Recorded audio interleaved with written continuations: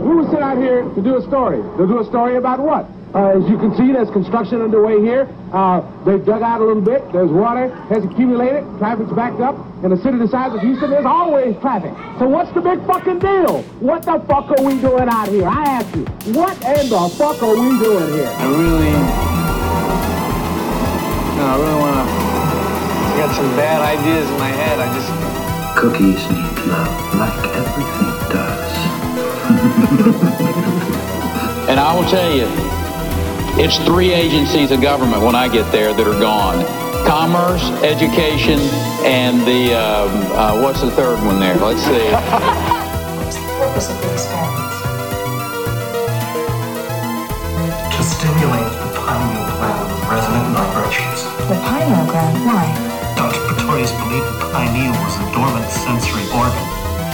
The sixth sense. Yes. Well, that's not a new theory. The philosopher Descartes believed it was the third eye. It's not a theory, it's a fact. Yeah, I'm still alive, I'm still breathing. I mean, look, we can all get into sort of feeling, sorry for ourselves or having a pity party about the past or what's happened. It's just not worth it because it affects the present and it affects the future. You can't sort of play into that sort of stuff. Welcome to Pop Culture Purgatory. When John Candy was there, John and Rick got along very well. They were very close friends. So that was a joy to do. You have somebody like John Candy, you don't say do the words. Just like Billy Murray. You don't say to Billy, hey, just do the words. You don't do that. These are brilliant people. So all that stuff that John did, he just made up. I had known Billy before also. I played a little b-ball with him actually. And so Bill called and I said, so Bill, you want to do this thing? And he said, yeah, do I have to do the words? I said, no. All I care about is not the words. I care that Steve is a statist and you're the masochist. That's all I care about. So as a result, what Steve did, he was the cement. He did it by the script, which allowed Billy to riff. And every single take that Billy did was totally different. And that's how it worked. And it was, these guys worked together brilliantly. Hey everyone, I'm here today with an icon of stage and screens big and small, Miss Ellen Greene. She is here, back in New York. We're always thrilled when you're back in New York because... Love New York. I can't believe I'm back. I forgot how much I missed it. Well, you're back because you are the toast of the town this weekend as one of the stars of the New York Film Festival. I'm very excited. The film is being honored. Frank is being honored, and I suppose me.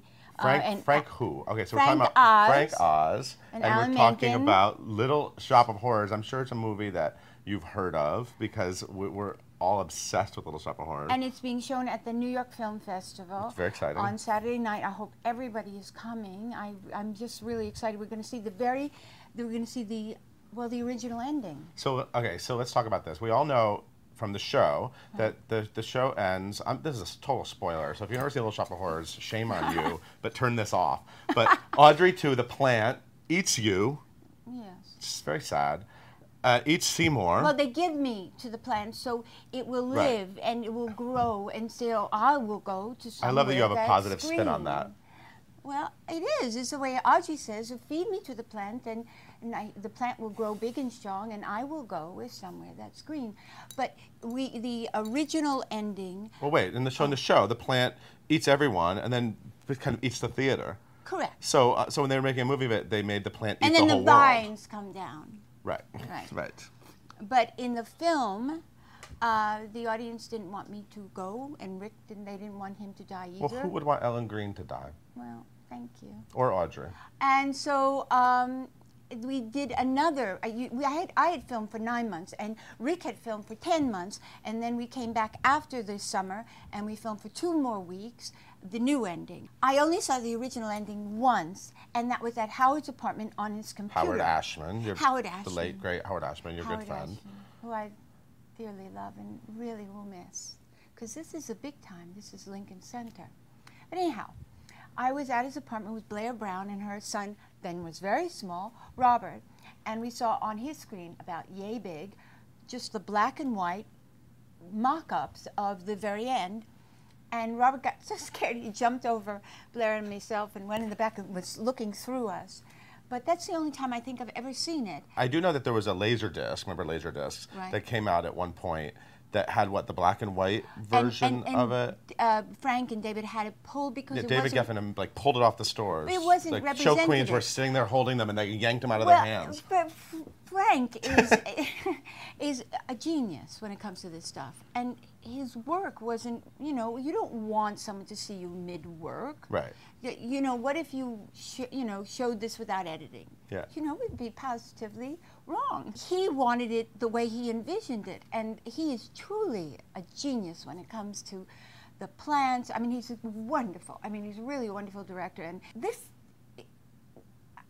I've found out that through the years it seems to have become so much more famous. I mean, it's become such a cult thing, and I so appreciate everyone loving it, and I of course love it, and cherish it because of Howard and Alan. I mean, we created this. I was making $50 a week at the WPA on Fifth Avenue, and it was such a magical month. I mean, the first act was cut and edited and put on stage the first week, and the second act the second week. And you know, there's sometimes in your life, like when I'm cooking, that it just goes just right, and the timing and the dinner and everything, it's baked and everything, the souffle, it's just right. And Alan, we were just reminiscing recently, and there was nothing like that time. They were boys. And it was the most exciting time, but making this film, Frank's genius. Yeah. Picking the people he picked, that set, suddenly Seymour, the grass was growing through cement. It was as romantic as it looked on screen. It felt. It was huge. It was on the 007 set. And Frank knew I had a dog named Snuffy, this Cocker Spaniel, who was black and white. And he had them build a stuffed animal for me to hold as Audrey in my room. And the wallpaper was gotten from this antique wallpaper place in New York, Rose, Secondhand Rose, or something like that. And it was amazing. Everyone, the sound person, one time they heard a sound. I was running with Steve Martin, and they heard a boom, boom, boom, and they didn't know where it was coming from. I was checking everywhere, everybody, and finally, all the men, and there were a lot of men, were around the thing, and they started laughing. And then the sound man came and says, "Pardon me, but can you divide your breasts?" It was my breasts hitting the mic. And Merritt Allen was great with designing the costumes, and she found, and I found at early Halloween, that leopard dress. I want to show. I'm going to hold this one. You're going to hold Please. this one. These are two great photos of you and Howard. Howard's a very special person Howard Ashman, in your life, and I'm sure that you're thinking about him a lot this weekend. I'm going to probably cry when I see Alan and Frank. But this is at my wedding, my first wedding. I've had two, and they're done. And then this is a Christmas while we were filming while we were making the play. Wow. And a Christmas. I have to show you something that I have, because you know I'm a big Little Shop fan, and I got these online a couple weeks ago. Have you ever seen these Topps Little Shop of Horrors playing cards? Yeah, I was giving them. Look, there's your sticker. How do you not age? What is the secret? What's the secret? I have my painting in my closet, and I keep moving it further and further in the back. Should I show what Warner's gave me? Can you get, Warner's gave me a very special gift. Warner Brothers is being divine, by the way, that they're doing and celebrating Little Shop so much. They gave me this gift basket, and inside the gift basket Audrey was too. A Venus flytrap. A Venus flytrap, which the plant is sort of like. And Alan, by the way, I think I mentioned, but I want to make it again. If you haven't got tickets, although I think it's sold out, please come, because Alan Menken may be singing. Oh, there's a so hot please, tip. The man won enough awards. So, do you have these cards? I believe I do. Do you have any great memorabilia from the movie? Like, do you keep anything? I did keep one of the little plants, but I have no idea where it is right now. It's maybe in the dirt. No, I think I kept a little plant. Well, Howard made me a doll this big. It scared the bejesus out of me. What kind of doll? He made me a life-size Audrey. Did it look like you? Yeah, this person in downtown Manhattan makes dolls. It was encased in glass, and it was Audrey down to, I think I was even wearing the armband. But, oh, I have great news to tell you. Well, let's get it out. You remember that I did Pushing Daisies with Brian Fuller? Yes. Well, Brian Fuller has now put me into Hannibal. Oh, his new Hannibal Lecter TV show. Yes, and I'm Hannibal's friend, a socialite friend, and so You're playing a crazy lady? No. Oh, okay. A socialite. Well, but Hannibal hangs out with...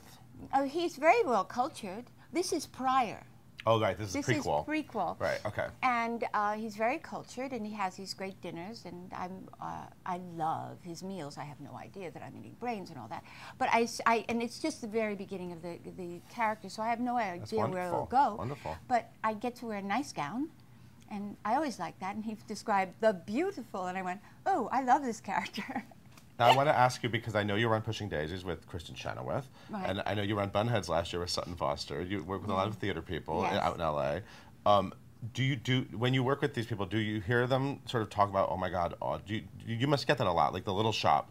People, the musical theater generation, they grew up with Little Shop. People are kind to me. They for the most part, actors. Yeah, but I'm not going to talk about that stuff. You don't embarrassing. like that. No, I'm going to be embarrassed to watch myself on screen. I don't watch myself much. So watching, do you watch the movie when it comes on? I mean, I know I stop my whole life if Little Shop's on TV and watch it. Do you watch it? When's the last time you saw the whole movie? Gee. 1986. Probably. Are you going to watch it?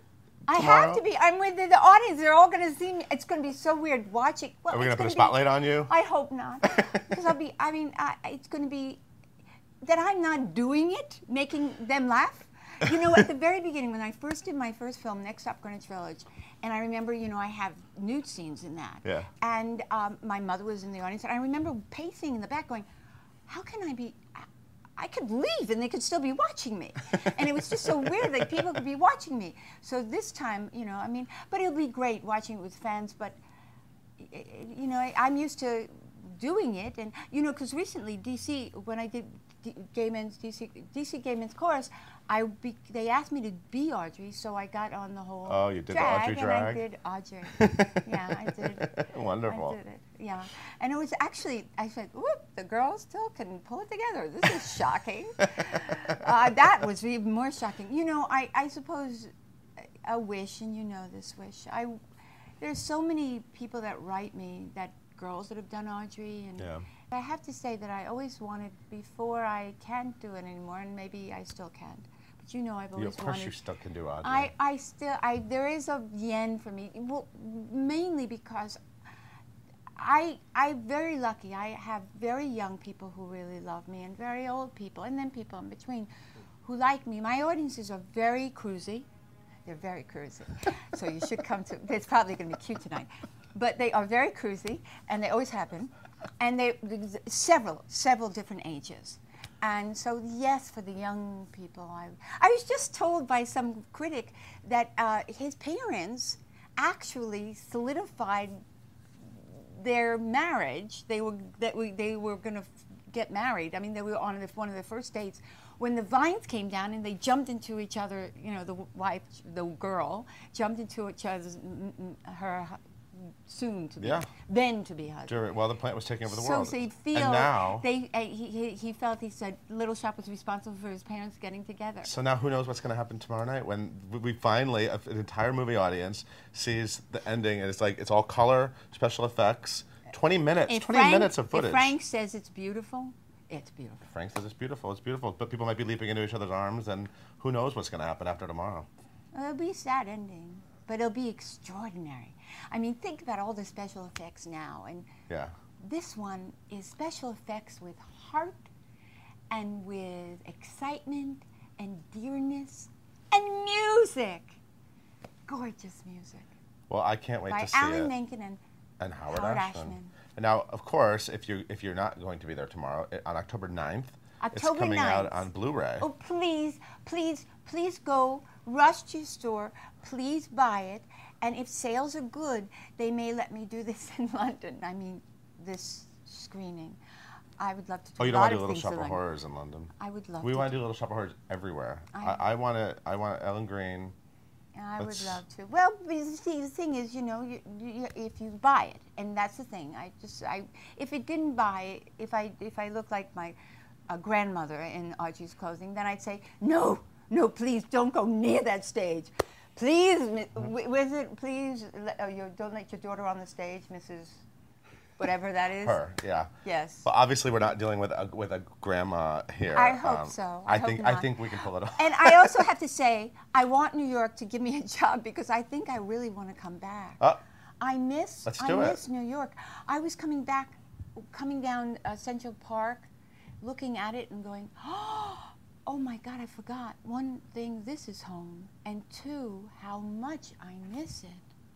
Wow. Okay, so we're going to talk now about, we're going to make a list of shows for Ellen Green to do immediately, but everyone needs to check out Little Shop of Horrors either in person tomorrow, if you can come, knock over somebody for a ticket, or come, October 9th in the comfort of your home. Thank you very much. October 9th, it's coming out in Blu-ray, and please purchase it. Please. Thank you, Ellen. It's great to Bye. see you, as always. Oh, I love you. Love you too.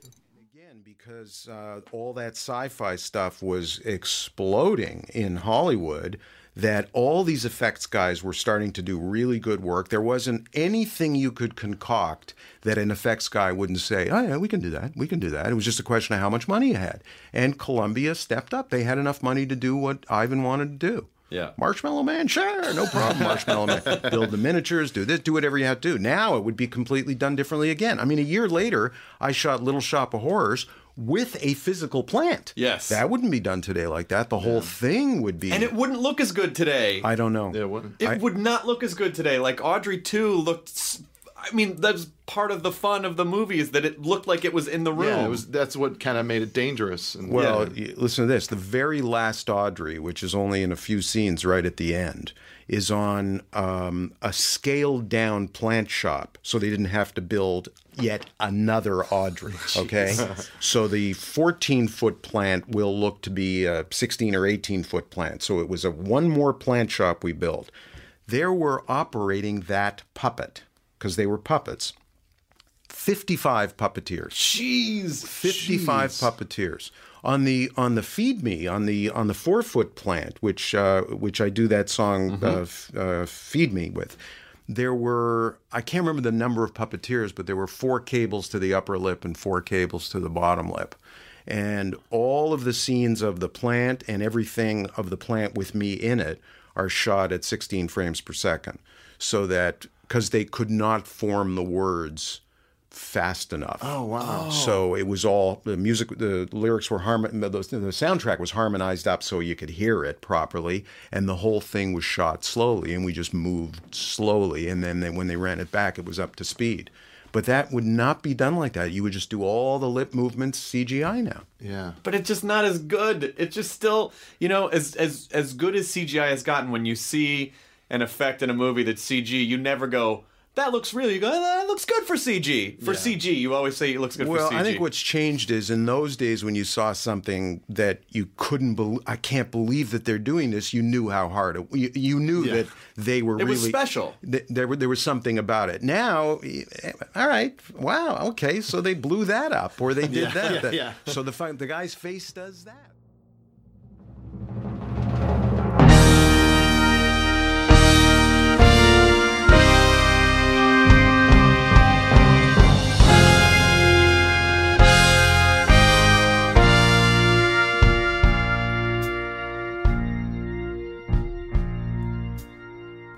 On the 21st day of the month of September, in an early year of a decade not too long before our own, the human race suddenly encountered a deadly threat to its very existence. And this terrifying enemy surfaced, as such enemies often do, in the seemingly most innocent and unlikely of places. Hey everybody, welcome back to Pop Culture Purgatory. This is Jeremy. This is Decent. Christian Martins. Oh, Christian Martins is back, baby. Back, baby. Feels good to be back. Glad to have you back too, brother. So this episode we're talking about 1986's Little Shop of Horrors, directed by the great Frank Oz. It all began in this little shop. Ow! Damn roses! Where, strange as it seems, something extraordinary happened. I'm afraid it isn't feeling very well today.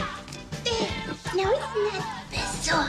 What kind of a weirdo plant is that, Seymour? Little Shop of Horrors, a story about a boy. I've given you sunlight. I've given you rain. Looks like you're not happy. Unless I open a vein. Where did you get such a weird plant?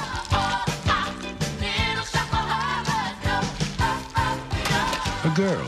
You don't make a nice voice when you live on Skid Row, Mr. Mushnick. Seymour, this is my date, my boyfriend. A florist. I'm telling you, Audrey, he's not a good, clean kind of boy. He's a professional. You'll be a 10-10. You have a talent for causing things. Hey, song me a 10-10. People will pay you to be in your name. I've been saving all month for this. I think I need a root canal. I'm sure I need a long, slow root canal. Feed me Seymour. And a plant. Feed me all night long. How am I supposed to keep on feeding you? Whoa! Catch me now. I'm just a mean green mother from outer space, and I'm playing.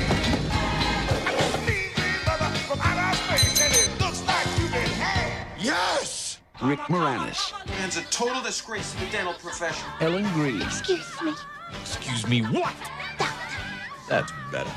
Vincent Gardenia, with special guest appearances by Steve Martin, John Candy, and Bill Murray. It's your professionalism that I respect. Little Shop of Horrors. And we have Rick Moranis. We have what's her name? There's so many people in this movie. It's crazy. We got Steve Martin. We got Bill Murray. We got what's his Gardenia. John Candy. Yeah, John Candy. Yeah, John Candy in here. What's her name? Green. Ellen Greene. Ellen Greene, who's a fantastic, and the original actress that was actually on the stage in the original cast, unlike everybody else in this movie. But she was part of the original cast of Little Shop of Horrors on Broadway. But we got a lot of details here. We got a lot of stuff to talk about. But this is probably, in my opinion, the top fucking pristine fucking musicals of all time. It's a dark comedy. It's hilarious. It's so well put together. It's on a backdrop in the 007 fucking studio. Wow. And it looks fantastic. Some great puppet work and some great like what was the word, like forethought put into like how we're gonna make a certain character or creature work, and they did a fantastic. The thing lives on forever. Oh, the effects are incredible. Holy shit! Yeah, Jim Henson once again. Not Jim Henson. Jim Henson has nothing to do with this movie at all. Oh, okay. My bad. Well, the puppeteers who designed and operated were veterans of the Jim Henson Company. Oh, okay. That's why I said that, yeah. Well, Jim Henson's daughter is in the movie at one point. Yeah, and also one of the operators was Brian Henson, his son. All right. Oh, no way. And I love this movie so much. I feel like this is a movie that gave an entire generation of kids a huge fear of the fucking dentist. Thank you, Steve Martin and Frank Oz. I always like Bill Murray's character in the fucking dentist office, just getting off to it. The pro sadist, you know. He's all about it, man. But yeah, it's one of those musicals I can remember seeing so young, and like, yeah, man, I love it. It's, like you're saying, Jeremy, it's one of the best. Yeah, dude. And so this takes place in Skid Row, which, I mean, originally to me comes to mind as Los Angeles, but apparently they're in New York. Well, I mean, I'm assuming Skid Row is kind of like just like a title for like the slums, you know what I mean? Yeah. Oh, I thought about when I say Skid Row, I just think about Skid Row, like I think about Skid Row the band. That's all I think about. 19 and life to go. That's all I think about. It's funny because they keep talking about what a dump the place is. It's like, well, maybe if you didn't like toss out your full pot of spaghetti on your front, right? And the food is slop, chunks it on the fucking ground. Okay. Yeah. You gonna use trash bags around here? What the fuck are you doing? Fuck, man. this thing is all. I love it. It's like Frank Oz. If people don't know that Frank Oz is the voice of Fozzie Bear, and he's also the voice of Yoda in Star Wars. And this guy, R2D2, wasn't he in the suit, or who was that? who's not? No. That's Baker. I can't remember. Oh, you're right. My bad. R.A.P. Great guy. Kenny Baker, Kenny Baker. So this thing was interestingly enough, this thing was going to be produced by Steven Spielberg. It's not produced, but it was going to be produced by Steven Spielberg. Originally supposed to be directed by fucking Martin Scorsese in 3D. He wanted it in 3D. That was his idea. It was somebody else's idea. Just Scorsese. That didn't work out. Thank God. Push his ass aside. Goodfellas. Go get Goodfellas, buddy. It's all good. Yeah. It's the Main Street Shop of Horrors. right. Then you have Landis of Blues Brothers and American Werewolf fame. He was also a second choice to direct this movie too. I think John Landis would be a good choice to direct this too. Well, I remember reading Frank Oz turned it down once, right? I didn't see that. I've read a lot about this movie today, and I didn't realize that. But you're probably right. So yeah. Because apparently it was David Geffen, which he's one of like the biggest music moguls of all fucking time. Yeah. He produced it. He produced Beetlejuice and stuff like that. Yeah. Yeah, he offered it to. I was just reading this just now. He offered it to Frank Oz, who just finished Muppets Take Manhattan, and Oz initially rejected it. Which holy shit, because you couldn't see like the cinematic aspect of it. Okay. Geffen also produced the original play of Little Shop of Horrors too. Interesting. But wasn't it Roger Corman, right? Well, Roger Corman. This is Roger Corman's idea. He directed this thing back in 1960, I believe. Okay. If anybody's got Shudder right now, you can watch Joe Bob Briggs. And Joe Bob Briggs, his last two episodes has Roger Corman on it. And the second to last movie he did was the original.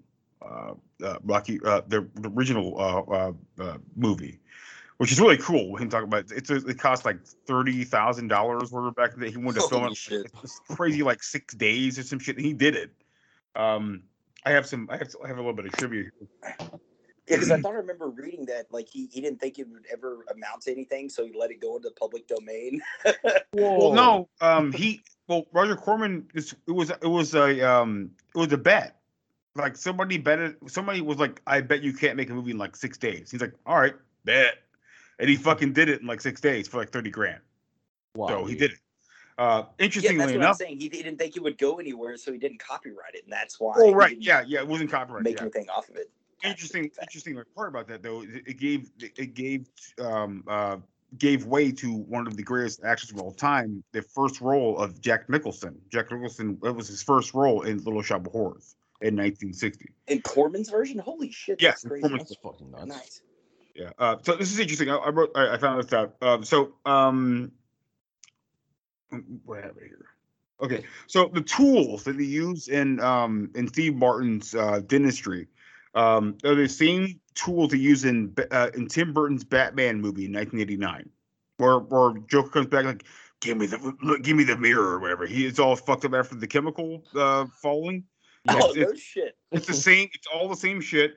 And that was interesting because Jack Nicholson plays in the 1960 version of Little Shop of Horrors, directed by the great Roger Corman. Nice sort of full circle. Yeah, that's crazy, man. Holy shit. And if you guys have Shudder or if you guys have YouTube, you go watch Jack Nicholson in Little Shop of Horrors, the original. That's his first role. Roger Corman just thought he was a good actor, and he put him in the movie. And there you go. Good call, Roger. Yeah, that's awesome, man. I have to check that out.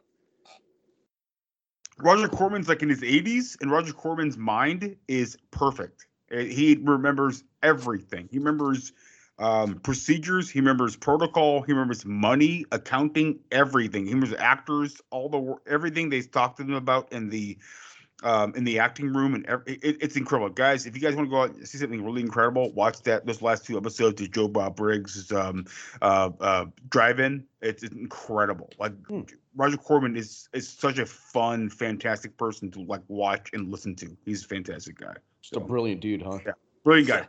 Oh yeah, he was a brilliant guy, dude. Yeah. Fucking put a movie Created together. New World, dude.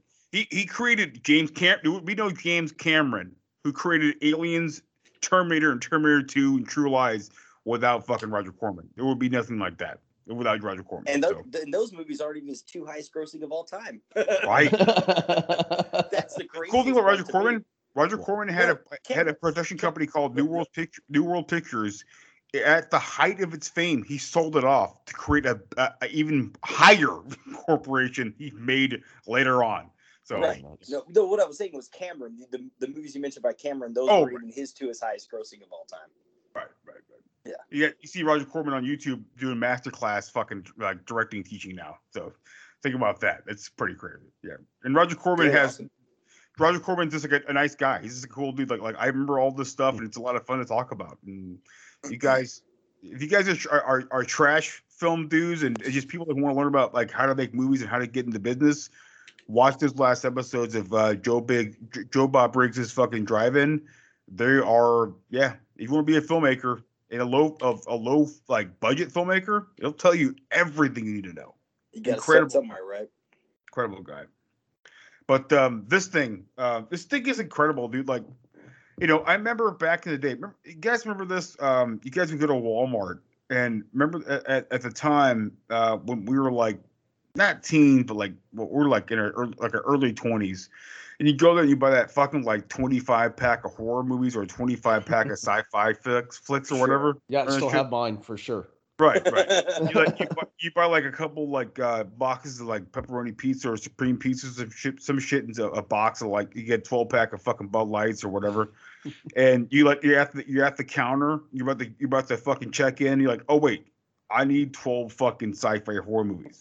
Give it to me. And Roger Corman more than likely produced all that shit, and more than likely you're gonna get a copy of Little Shop of Horrors, his version. It's public domain. So the fact that we get this incredible fucking remake in 1986 is mind-blowing to me. This movie is for me, dude, guys, this is a perfect movie. I have no problem with this movie at all. It's a great I don't either. We'll get into later about the alternate ending, etc. But that's what they decided to keep is fine. But man, I like that alternate ending a lot. I love the alternate ending. It's great. You know, this even with Corman's original production, this is based off the play, which was done in like the late 70s, early 80s, I think. 60s. Well, no, the movie was, but I didn't think the play was at the same time. Oh, the play, because the play came out. The movie came out in 1960. So Ellen Green was performing this off Broadway, which I think gained like a cult following, which kind of led them into making the fucking movie. Which, oh my god, like I couldn't agree with you more, man. This is arguably it probably is my favorite music of all time, especially after going back and watching it after so long. It's fucking hilarious. I was laughing through the whole thing, even at parts you shouldn't be laughing at. And I feel like they did it like written that. And done, and that's why it makes it fun. It's campy, you know. Right. I agree, and I think that what is it? What's the Tim Curry movie? The musical. Oh, Rocky Horror Picture Show. Rocky Horror is great. It's great dark comedy, but I think this is a better dark comedy in my opinion. This was just more widely accessible, I guess you'd say. Well, that ain't just that. I think it's just better written, honestly. But I agree. I really do. But like this thing is like. It's like a Coen Brothers movie, like written and produced it's a play. It's incredible, like how dark, like everything is just like the downtrodden, like of what downtown is, the slums, the girl getting beaten up by a psychotic fucking dentist who fucking inhales fucking nitrous oxide. And arguably Steve Martin's crazy. Best role. I also say arguably Bill Murray's best role too in this. Dude, best cameo. Holy shit, he's only there for like barely a minute and a half, and he like steals basically that whole midsection of the movie. It's great. And all the crazy, one of the great parts about Bill Murray though, this thing is that Bill Murray got hired on for this role. That was it. All the lines that he has in the seat. There was no lines for that. Oh, it's improvised, so he created all those lines. All the, come on, baby, come on, baby. All that shit. I'm pretty sure in the script it literally just says, so and so actor, so and so guy just goes to the dentist, and then everything else is just Bill Murray being Bill fucking Murray. Yeah.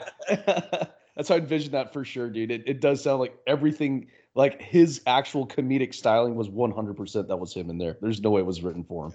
I agree. Yeah. That's what it was, yeah. But I love the piece of shit dentist too, dude. Like he's like his intro. Great. Oh man, when he actually DDS. DDS.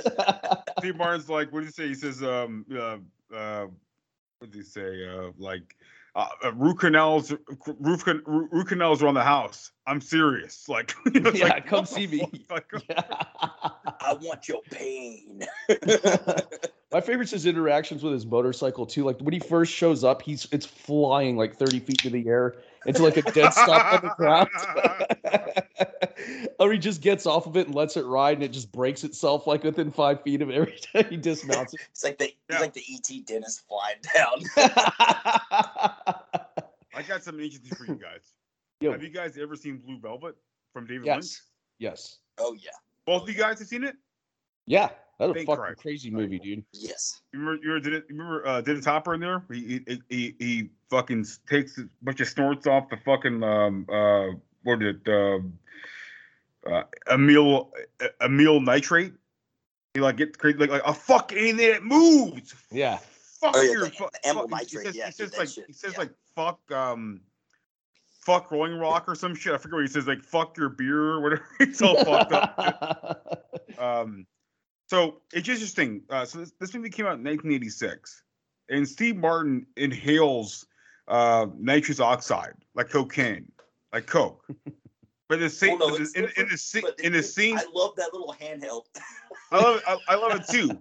But think about this. In the same year, you have Steve Martin stored in fucking nitrous oxide. And then the same year we have David Lynch putting out Blue Velvet. We have Dennis Hopper's fucking inhaling fucking amyl nitrate. It's crazy. It's a crazy year. Like it's fucking insane. Yeah. Amyl nitrate, that shit's been popular since the 70s. That good drugs. Right. Yeah. It's supposed to slow down your heartbeat, so you don't. If you get too aggravated, it kind of slows things down. Your heart, you kind of like it doesn't accelerate, but it slows down, so you can kind of be more focused. But the fact that we have two movies where two dudes are basically snorting dentistry fucking equipment, it's pretty insane to me, in my opinion. I think it's a cool connection. Inhaling it. It's a gas, yeah. Mm-hmm. It's fucking hilarious. Dude, that machine that he has, or that little contraption he has built. This is going to get a lot more fun for me. The small Mickey Mouse ears on the front of it. Yeah. And it's dull. I love it. What I got here? So this is interesting. So it's 1986. Warner Brothers had never produced a more high expensive movie than this movie. This movie was made for it's like $25 million or something. $25 million. Interesting enough, the movie only made 39 mil, which is interesting. That's strange. The really interesting part. How is that possible? Because everybody I know has seen this fucking movie. Oh, I mean, everybody knows seen Evil Dead, dude. But Evil Dead was made for like nothing. But True. So it's a word of mouth. It's a word of mouth thing. But interesting enough, Warner Brothers also produced this thing for 25. In the same year, they also produced James Cameron's Aliens for $18 million. $18 fucking million. Yeah. Fuck. Yeah. Wow. And that grows dude. a shit ton more. Shit ton of Cameron. How did they build those sets for $18 million? They were actually on the same set. They were in the same building. It was the adjacent set, is what I read. So like, they were the literally adjacent right set. next fucking door. God, dude. They had dudes on one side making Little Shop. They had dudes on one set making fucking Aliens. That's a crazy time. Mind blowing to think of that, dude. I know, but it's crazy. Like 39 million it made in theaters, but then it became a huge hit for them on VHS. Because once they figured out that game, man, they made a shit ton of money on, especially on movies that failed. When everyone still rented, and when I bought movies immediately, like the physical copies. Right. I'd like to see those numbers. Now that same set, I forget what the set's called, but they call it the 007 set because they used to film all of 007 on that set. But that set, if you guys want to get really deep into some film shit, look up Legend. Ripley. What's his name, Scott. Mike? Ridley Scott. Yeah, Ridley Scott's Legend. Like the whole set was a whole like fantasy world produced in that set. With like, yeah, it was massive. It was massive. It was a huge failure, which is sad because one day we'll talk about Legend because it's one of my favorite movies of all time, personally. But it's crazy. I prefer the director's cut, but not musically, if that makes sense. No. I'm a Tangerine Dream guy. That's my. But that's just crazy how big that set was. It was a huge set. But they filmed so much. Sorry. Go ahead, Mike. It's good to show the crazy amount of money they spend on stuff like this. Like it's just nuts. It's nuts. It's a huge set. Like look it up, Tron, if you want to look it up. Or anybody else listening to the podcast, look up this set. This is a huge fucking set. It's massive. It still exists to this day. It's huge. It's this massive, like several football fields of a fucking warehouse where you can just film tons of shit in this thing. It's massive. You got to think about it. You know, at that point, Ridley had already done Aliens and like all these other Blade Runner. Even though it didn't do that well, it was still considered visionary. Like, of course, they'd be like, "Fuck it, dude. Here's like football fields worth in fucking space." Right. Yeah, bubbles floating all the time, the whole time through, and Legend. Yeah, it's crazy. Yeah. Back to Mike, Tron, have you seen Legend? No, I have not. Oh my God. Okay. Oh, right. Don't watch it yet. But we're gonna do the episode on it. We're gonna do it. We're gonna do Legend episode. It's gotta happen. It's awesome. All right. Badass. Yeah. It's Zelda. It's gonna be. It's Zelda episode. We're gonna get into it. It's basically like Zelda. That's all. It is. Yeah. With Tom Cruise. Tom Cruise is Link. But we'll get into it.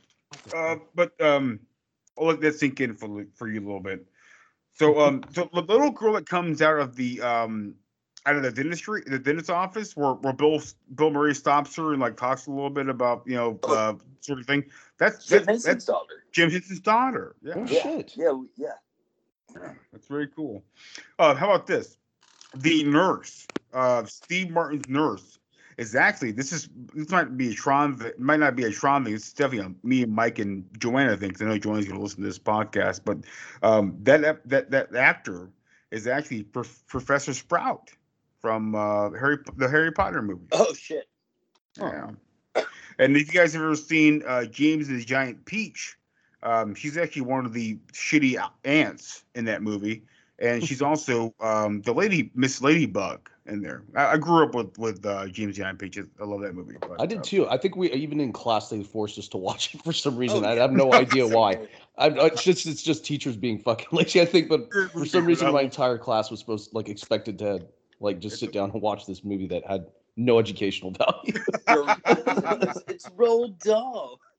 Charlie in the Chocolate Factory. I thought this was just interesting too. So Geffen was like, okay, so the producer Geffen, who produced, he had Geffen Records and produced. He produced Beetlejuice and shit like that. A lot of stuff. And that great logo, the Geffen. Every time I see the Geffen logo, I just think about Dale. Every time I see that Geffen logo, but Geffen was a producer on the original play of this play, and he was figuring shit out, and they asked Cyndi Lauper to play the part of Audrey. She turned it down. Apparently, Barbara Streisand was also asked. She maybe turned. It's very vague on that point. But luckily, we have the Audrey we have now, who is the actual original Audrey on stage, which thank God they got her because she's fantastic and her vocals are amazing. Yeah, absolutely. Yeah. And just her whole acting style is hilarious. Agreed. I love that aloofness, half kind of lisp talk she gives. Yeah. Like, I love, Fema. And Cleavage is great too, but he's a fantastic. I love when she's like, I'm dating a semi-sadist. Yeah. Man, you're really casually talking about your domestic abuse like it's, I'm sorry, casually singing it like it's nothing. Which I love. It's crazy fucking movie. I want to talk to, I know I texted y'all this, but holy shit. Realizing that was Gina and Pam from Martin and that opening sequence, dude, I was just like fucking blown away, man. Like I was like, holy shit! I've seen this so many times, and I love Martin. That was one of those shows I used to watch all the time. Yeah. Come on, Gina! Like, I fucking love that. I think Frank Oz calls them like the Greek trio. I think behind the scenes at least. The chorus, or I think Greek chorus, yeah. But like they are, for me at least, one of the best parts of this whole movie. I love it, dude. It ties everything together so well. Absolutely. Yeah. And Frank it's just Oz. fun. I'm sorry. It's just fun. Like I love all their interactions. Oh yeah. Great. Well, Frank Oz. Did you see that Frank Oz? One of the Greek trio. Every time something weird happened, they would come in and do it, and he's like, "It's just not possible. There's no way we can get him in every single time." But he wanted them in every time. Every time something weird happened, he wanted them to to sort of like shuffle through and do something, like I sing a song.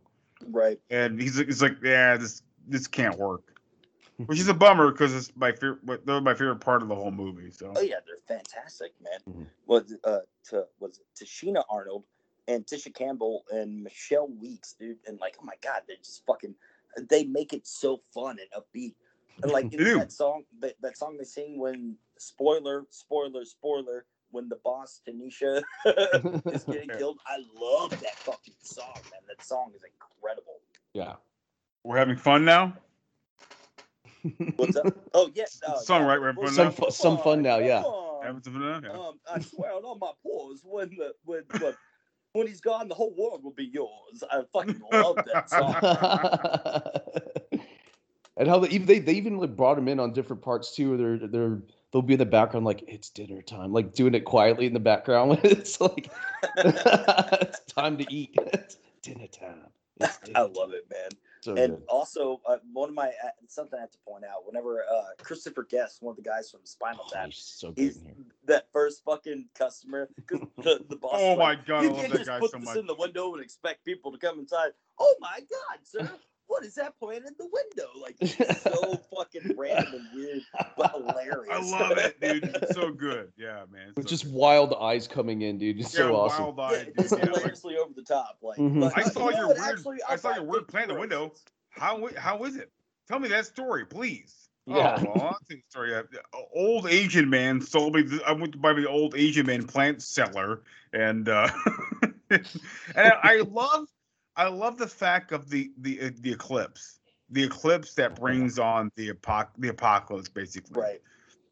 Because Texas Chainsaw Massacre is like that too. If you guys ever seen the original Texas Chainsaw Massacre, but like that's a big part of that movie too. Where like it's a full moon eclipse, or not full moon, a solar eclipse. That's where like things go really fucking wrong because it's a solar eclipse, and that's where like fucking people get fucking beat up and made into meat and shit.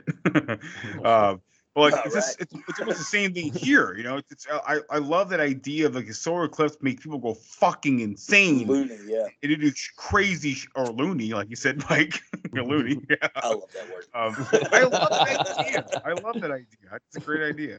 You have people like in Texas Chainsaw go like, I ain't got no more gas, but I got barbecue, shit like that. But the total eclipse of the sun. Right, man.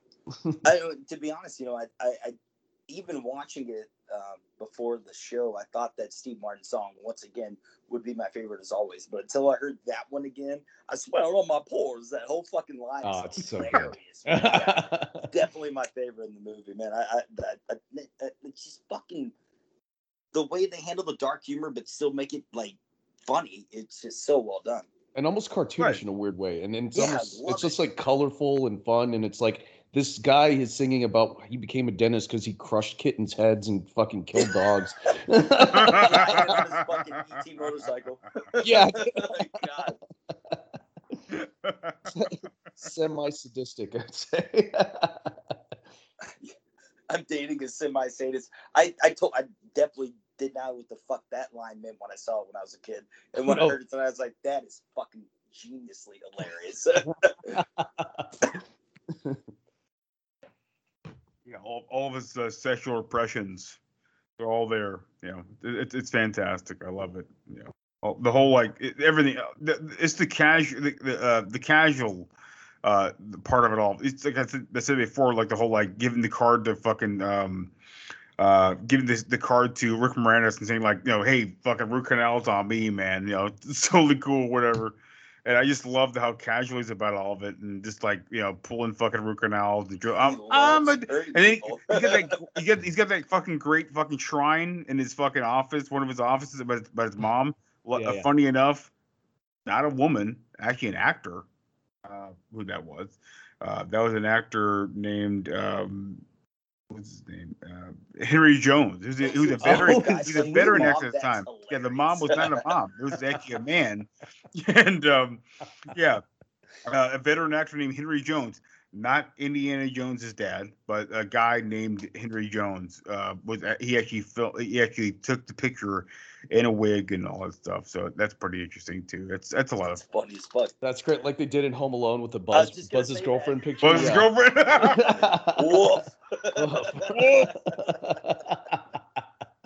Oh, Buzz's life savings. Fuck yeah, man. Yeah, sweet man. Some fucking fireworks and a Zippo lighter. I cannot wait till we get into a deep dive about fucking Home Alone with Christmas. I got so many questions about Home Alone. I can't remember whose son they used for that picture of Buzz's girlfriend. It was a guy's son on set. It's got that guy's son. They're like, made him look like a kid. I think it was one of the producers, if I'm not mistaken. I'd have to go deep dive again, but goddamn, it's hilarious. Yeah, it's a funny thing to do. Someone's like, I didn't want to upset any girl by having her, plastered for eternity. Yeah, in this movie as being, that's good call on him. Good dude, Chris. Good. Yeah. Oh man, me and Bryce still do this today. Like, Buzz's girlfriend. Wolf. Like, yikes. Yeah, I mean, I have to say that at least 20 times a year, somewhere around. Yeah, they fit. Somewhere. It always fits somewhere. It does. It fits every time, anywhere. Yeah, it's great. And I gotta say real fast, like I know we're jumping around like crazy as usual, but Steve Martin, whenever that gas mask deflates when he dies, and those little Mickey Mouse ears just kind of fold in, dude, I fucking died laughing. And his look on his face, like, I could have fixed it. It's okay. Like, he's gonna die, but he's so high. He's like, fuck it, I'm just laughing off anyway. I love that. I love that he, Seymour goes there to kill him, and the fact that he just ODs on fucking oxygen and fucking dies. It's such a great fucking like this turn of the fucking karma curve. hits right sometimes. Just right sometimes. And then on the other end of that, fucking Mr. Mushnick, the fucking flower store owner, got a rough hand fucking dealt to him. He literally busted. Trying to report a crime. That's all he's trying to do. Yeah, yeah. He literally witnessed a murder, basically. A really big crime. Yeah, a really big crime. Yeah. And of course, it's done in a, again, cartoonish, happy style of like, just chop them into pieces and throw them into this fucking plant. When it's sung in a song, it's kind of hard to not sound happy. Yeah. Right. I'm gonna kill you. Dude, yeah. It's great. I think it's a brutal musical. It's perfect. It affects all the sound stage itself looks amazing. Like it's all of it is perfect looking, man.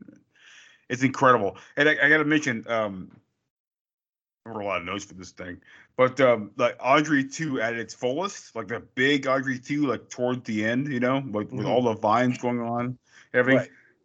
That's a 60 puppeteer fucking situation. Whoa. There's 60 people working that fucking puppet. It's fucking insane. I remember reading too that they had like 4 different versions. They had like a scaled down version that would look big, with everything else miniaturized, and then that motherfucker, 60 people to operate. Yeah. Good God, but it looks so good. I wish they still did it that way. Now they'll just CGI it, Yeah. Right. Do you guys know how they made the lip syncing work to make it work with the lip syncing? No, I was wondering about that. So like so Frank Oz and the puppeteer, the guy who created it, they're like, man, this is it's not working. Like it's just not working totally.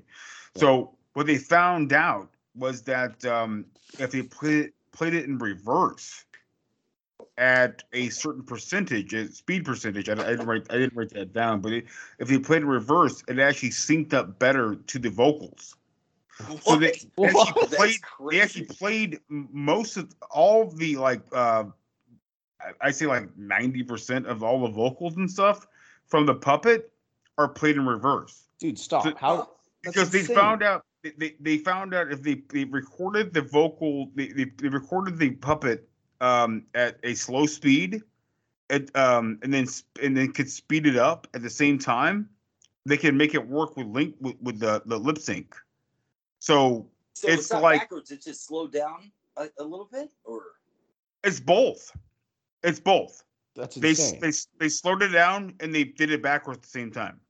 Huh? That's crazy. Dude, the guy who discovered that's fucking brilliant. Yeah, it's like I think it's like 13 frames a second to 15 frames a second, and they would slow it down and they would speed it up at the same time to make it to make the vocals match up with the singing. I gotta say, man, the voice of Levi Stubbs on this is fucking perfect. It's insane. It's insane. It's a perfect voice to put in that fucking in Audrey 2 for sure. Yeah, the four tops. Should be in like every musical ever. Singer four top. That's such an awesome voice. Yeah. Kind of reminds me of the old school, like, I got a spell on you. Yeah, dude. Great southern kind of New Orleans sound. I love it. He was the singer of the Four Tops. Remember the Four Tops back in the day? Oh yeah, Motown, dude. Yeah, he was the singer of the Four Tops. No shit. Right on. Yep. Yeah. Hold on. I'll give it to you guys. Hold on. So little shot. He was also the voice in Captain Nintendo back in the day. What? Remember that? Yeah, Captain N the Players. Yeah, that was an actual thing. You guys ever watched that back in the day? He was that voice back in the day. So yeah, Levi Stubbs. Levi Stubbs was part of the Four Tops, and they got him to play the voice here of Audrey 2. He died in 2009. He was also the voice in Captain N, the Game Master. He played Mother Brain for Captain N and the Game Master. I'm looking up Captain 3 N years. and the Game For Master 3 years. Yeah. I have not watched a single. Never? Yes, I didn't even know it existed, Yeah, dude. I'd never heard of that. No doubt. You guys didn't watch Mario back in the day with Zelda back in the day? I remember seeing when I was clips a of child, but I don't remember. It's the same block. All right. Oh, really? I mean, I was a kid, man. Same block. Oh wait, I guess I have a better brain than mother brain than some people, I guess. But yeah, this is the same guy. I reset it at 16, so yeah. Good news. Yeah, good stuff. But yeah, this guy was part of the Four Tops, and he was a fantastic voice, and he was a fantastic part. And his decision to be Audrey 2. I love his voice, and he's so fantastic in this fucking. Oh, dude, so much like just personality, and like even like the little like I can't even imitate it. Like it's just like it's incredible, man. When he calls like Audrey on the fucking phone, on the payphone, it's fucking great. I love it. This ain't Sequel. Also, I also love. This is kind of jumping way back.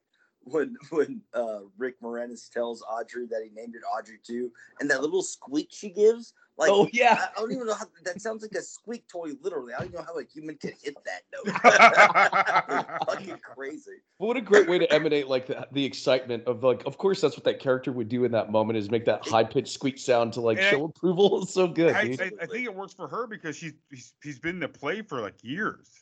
So like the fact that they got her to be in here, she just hit it on the mark. Like it was fantastic. Fuck, man.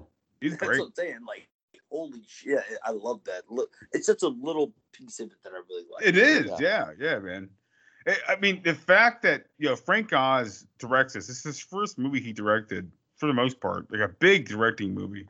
Besides the Muppets, the first Muppets movie. Which is an awesome movie. The fact that we get puppets riding bicycles in Central Park, that's pretty fucking impressive in my opinion. Yeah. But that was like, and for me, that's still state of the art today. Like, I have no idea how those fuckers did that. Having Miss Piggy and fucking and having Kermit ride bikes, like, Yeah, it's insane.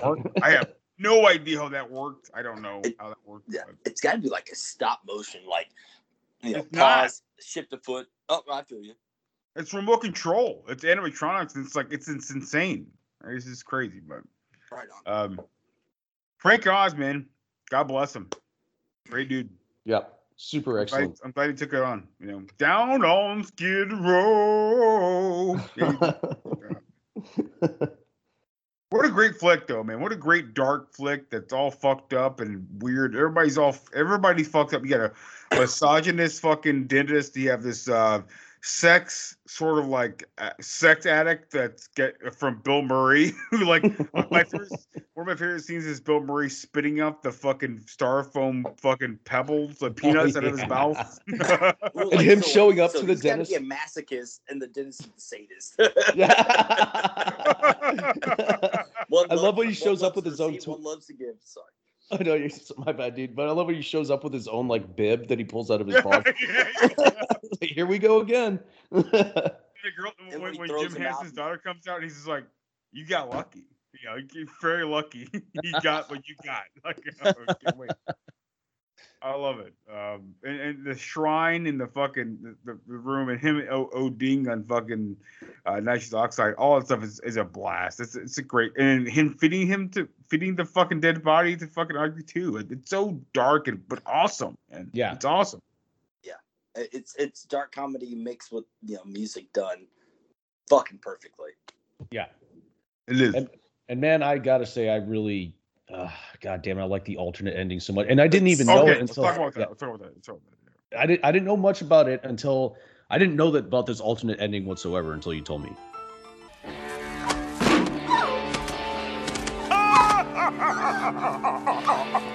Oh, relax, darling. It'll be easier. Come join your dentist friend and Mushnik. They're right inside.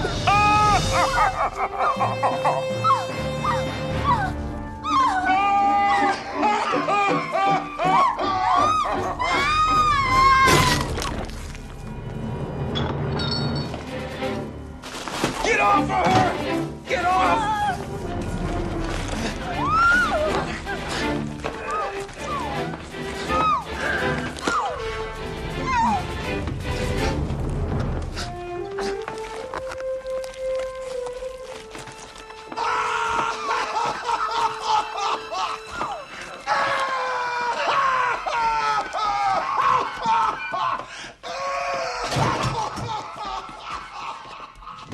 You okay? Yeah. No.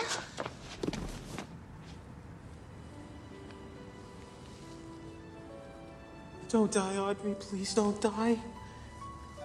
You know, the plan just said the strangest thing just now. It's that Warren and Mr. Mushnik were already inside. It's true. I did it.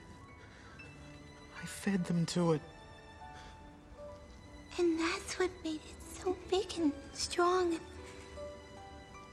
you so famous. I've done terrible things, Audrey, but not to you. Never to you. I want you to, Seymour. What? When I die, which should be very shortly, give me to the plant so that I will live and bring you all the wonderful things you deserve. You don't know what you're saying. But I do. It's the one gift I can give you. And if I'm in the plant, then I'm part of the plant. So in a way, we'll always be together. You wash my tender leaves. You smell my sweet perfume. You water me and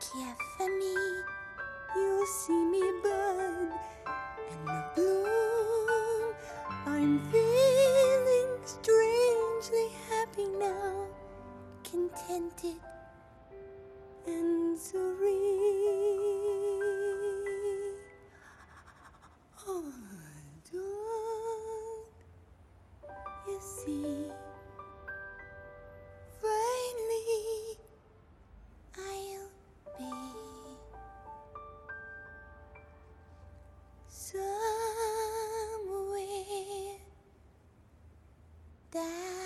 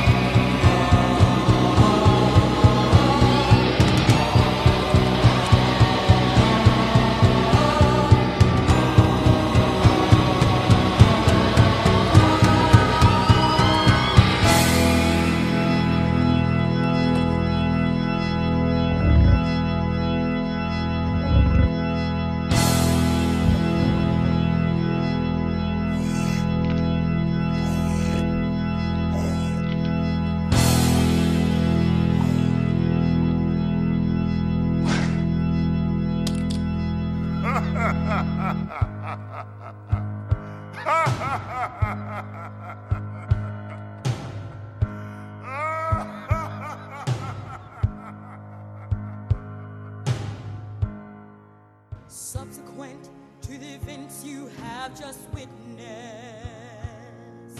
similar events in cities across America, events which bore striking resemblance to the ones you have just seen begin occurring. Ooh, subsequent to the events you have just witnessed, unsuspecting jerks from Maine to California made the acquaintance of a new breed of flytrap and got sweet-talked into feeding it blood. Thus the plans worked their terrible will, finding jerks who would feed them their fill, and the plans prospered.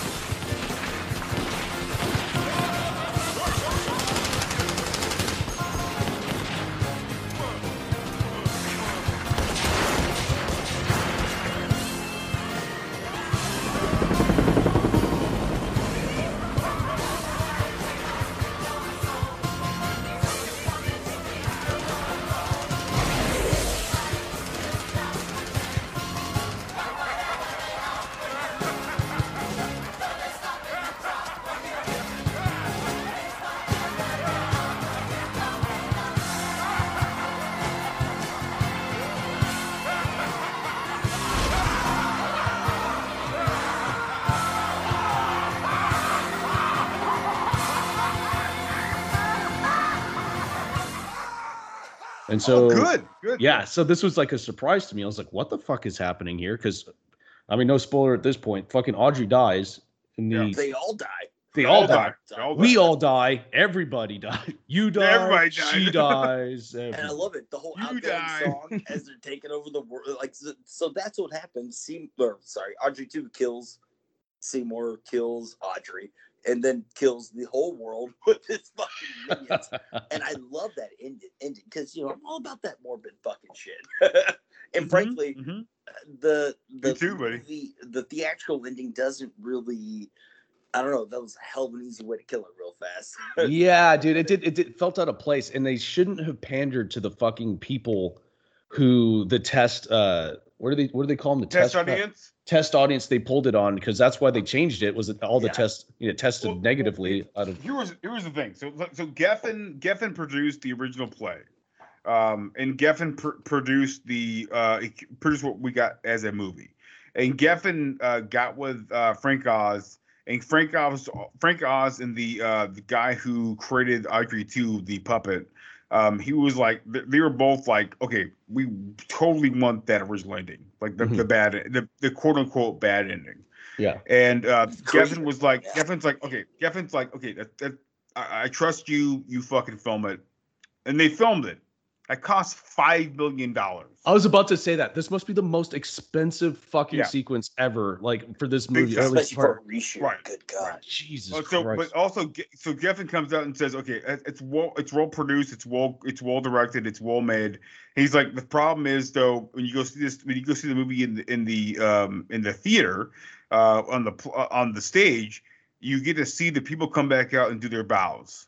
They bow like, okay, you can see all these directors, right? And he's like, but in a movie theater, you can see the movie in the movie theater, they're fucking dead. They're dead. They're gone. You never see them again. So that was his big thing. Like, you never see him again. So like, Frank Oz is still like opposed to it. He's like, I hate that we had to go back and do this shit, but we did it.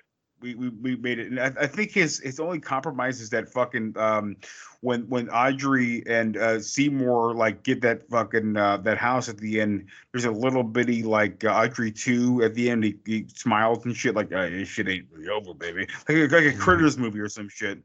But like like that's his only really true thing that he got from doing that incredible true alternate ending, which is that alternate ending is fucking amazing. Like it's awesome. It's hilarious. It literally is 10 minutes of the world getting destroyed. Yeah, it's great. It's awesome, but it looks great. It looks awesome. Mm-hmm. Great.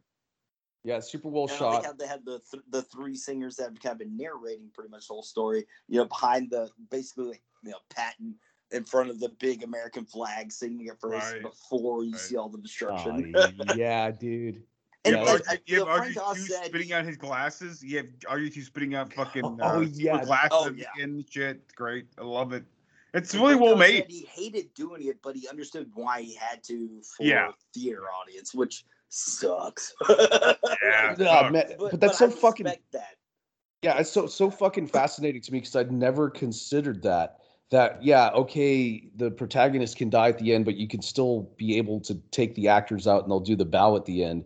I've never even thought about that, dude. That's fucking fascinating. It gives like closure in a happy way because it reminds the audience that that's fucking nuts to me, dude. I'd never ever thought about that. It's a totally different dynamic, like, oh my God, they're dead. Actually, no, they're here. And then, it's just so different stage wise, Yeah.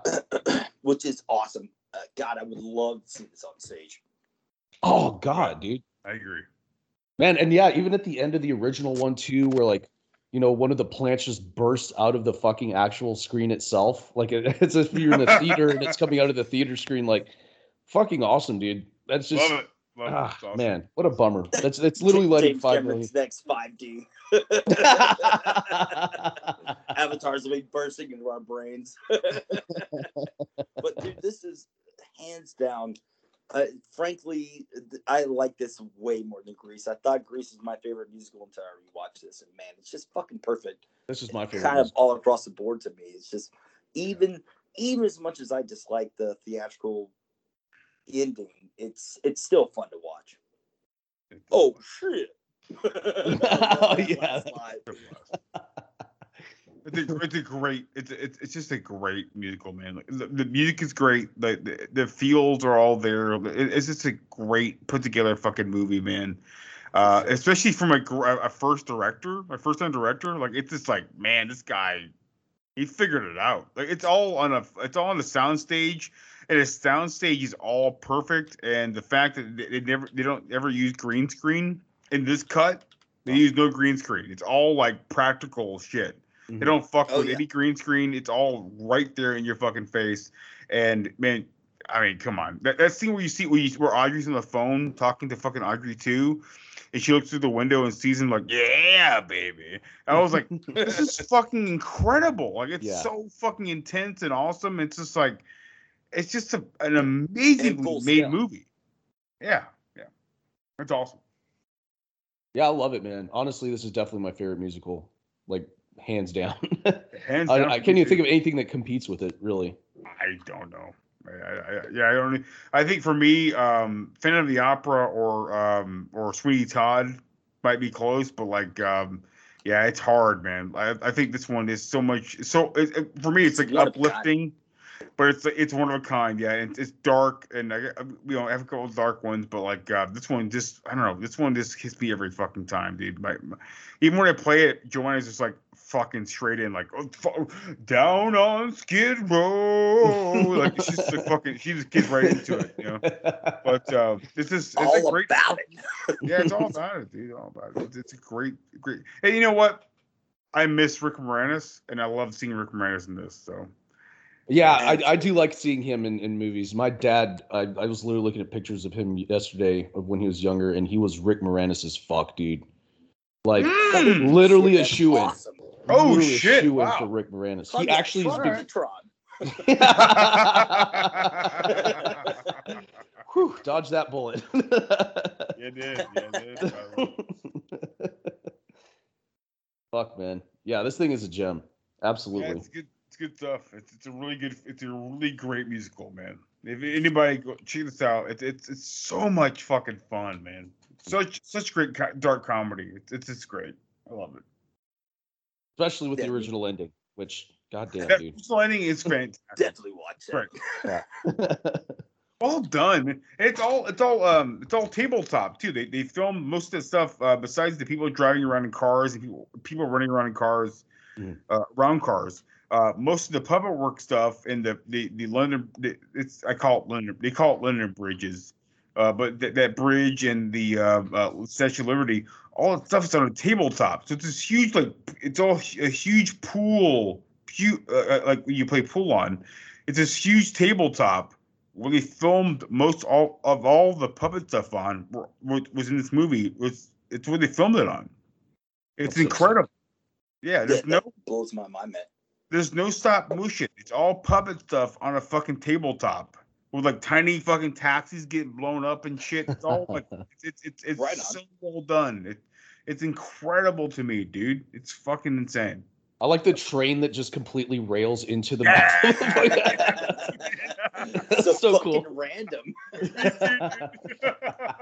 Which is a lot of this movie, man. That's why I like it so much. Like, and yeah, I just can't get enough of the three singer narrators, man. I fucking love them through the whole movie. Yeah, it's great. And yeah, I loved it so much. I hope everyone out there. It's on HBO Max.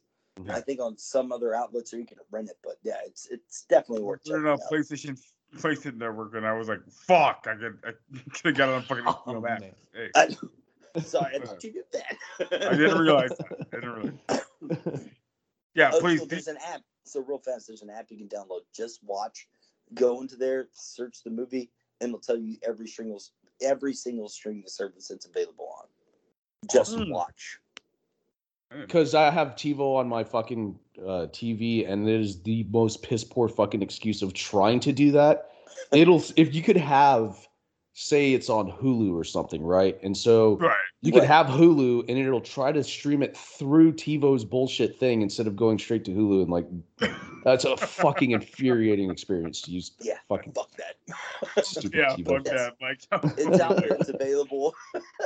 What's it called again, Mike? The movie? Oh, no, no, no. sorry. Yeah. Oh God, man, get mad. Just watch. Just watch. Okay. Yeah. sake, dude. I'm downloading it now. All right. So, all right, we good, guys? Hell yeah. All right. Yeah. Thanks everyone for tuning in the show. We, as usual, it's me, Michael Deason, and Chris Sean Martins, and me and Jeremy McFarland, and we'll come back and we're doing music stuff for a long time now. So awesome. You guys get ready for it. We're doing music stuff for a long time now. We're doing album covers. Yeah, absolutely. Yeah, we're doing reviews. We're doing a lot of music reviews from now on. So that might be our thing. So we're gonna stick to it and hope you guys like it. If you don't, well, maybe you tell somebody else and maybe they like it, and we'll keep going. So we have fun. We don't produce any sort of like revenue or any kind of garbage bullshit from that. Yeah, we just have fun doing it. Good time. Yeah, we just have a fun time doing it. So, but hey, you guys, thank you so much for listening to the podcast. We'll talk to you guys soon.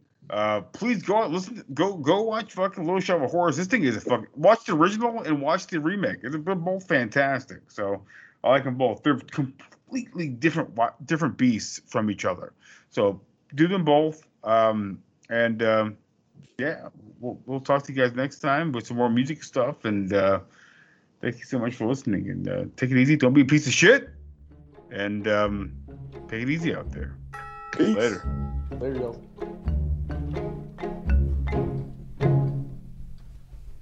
I certainly haven't been shopping for any new shoes. And I certainly haven't been spreading myself around. I still only travel by foot, and by foot it's a slow climb. But I'm good at being uncomfortable, so I can't stop changing all the time.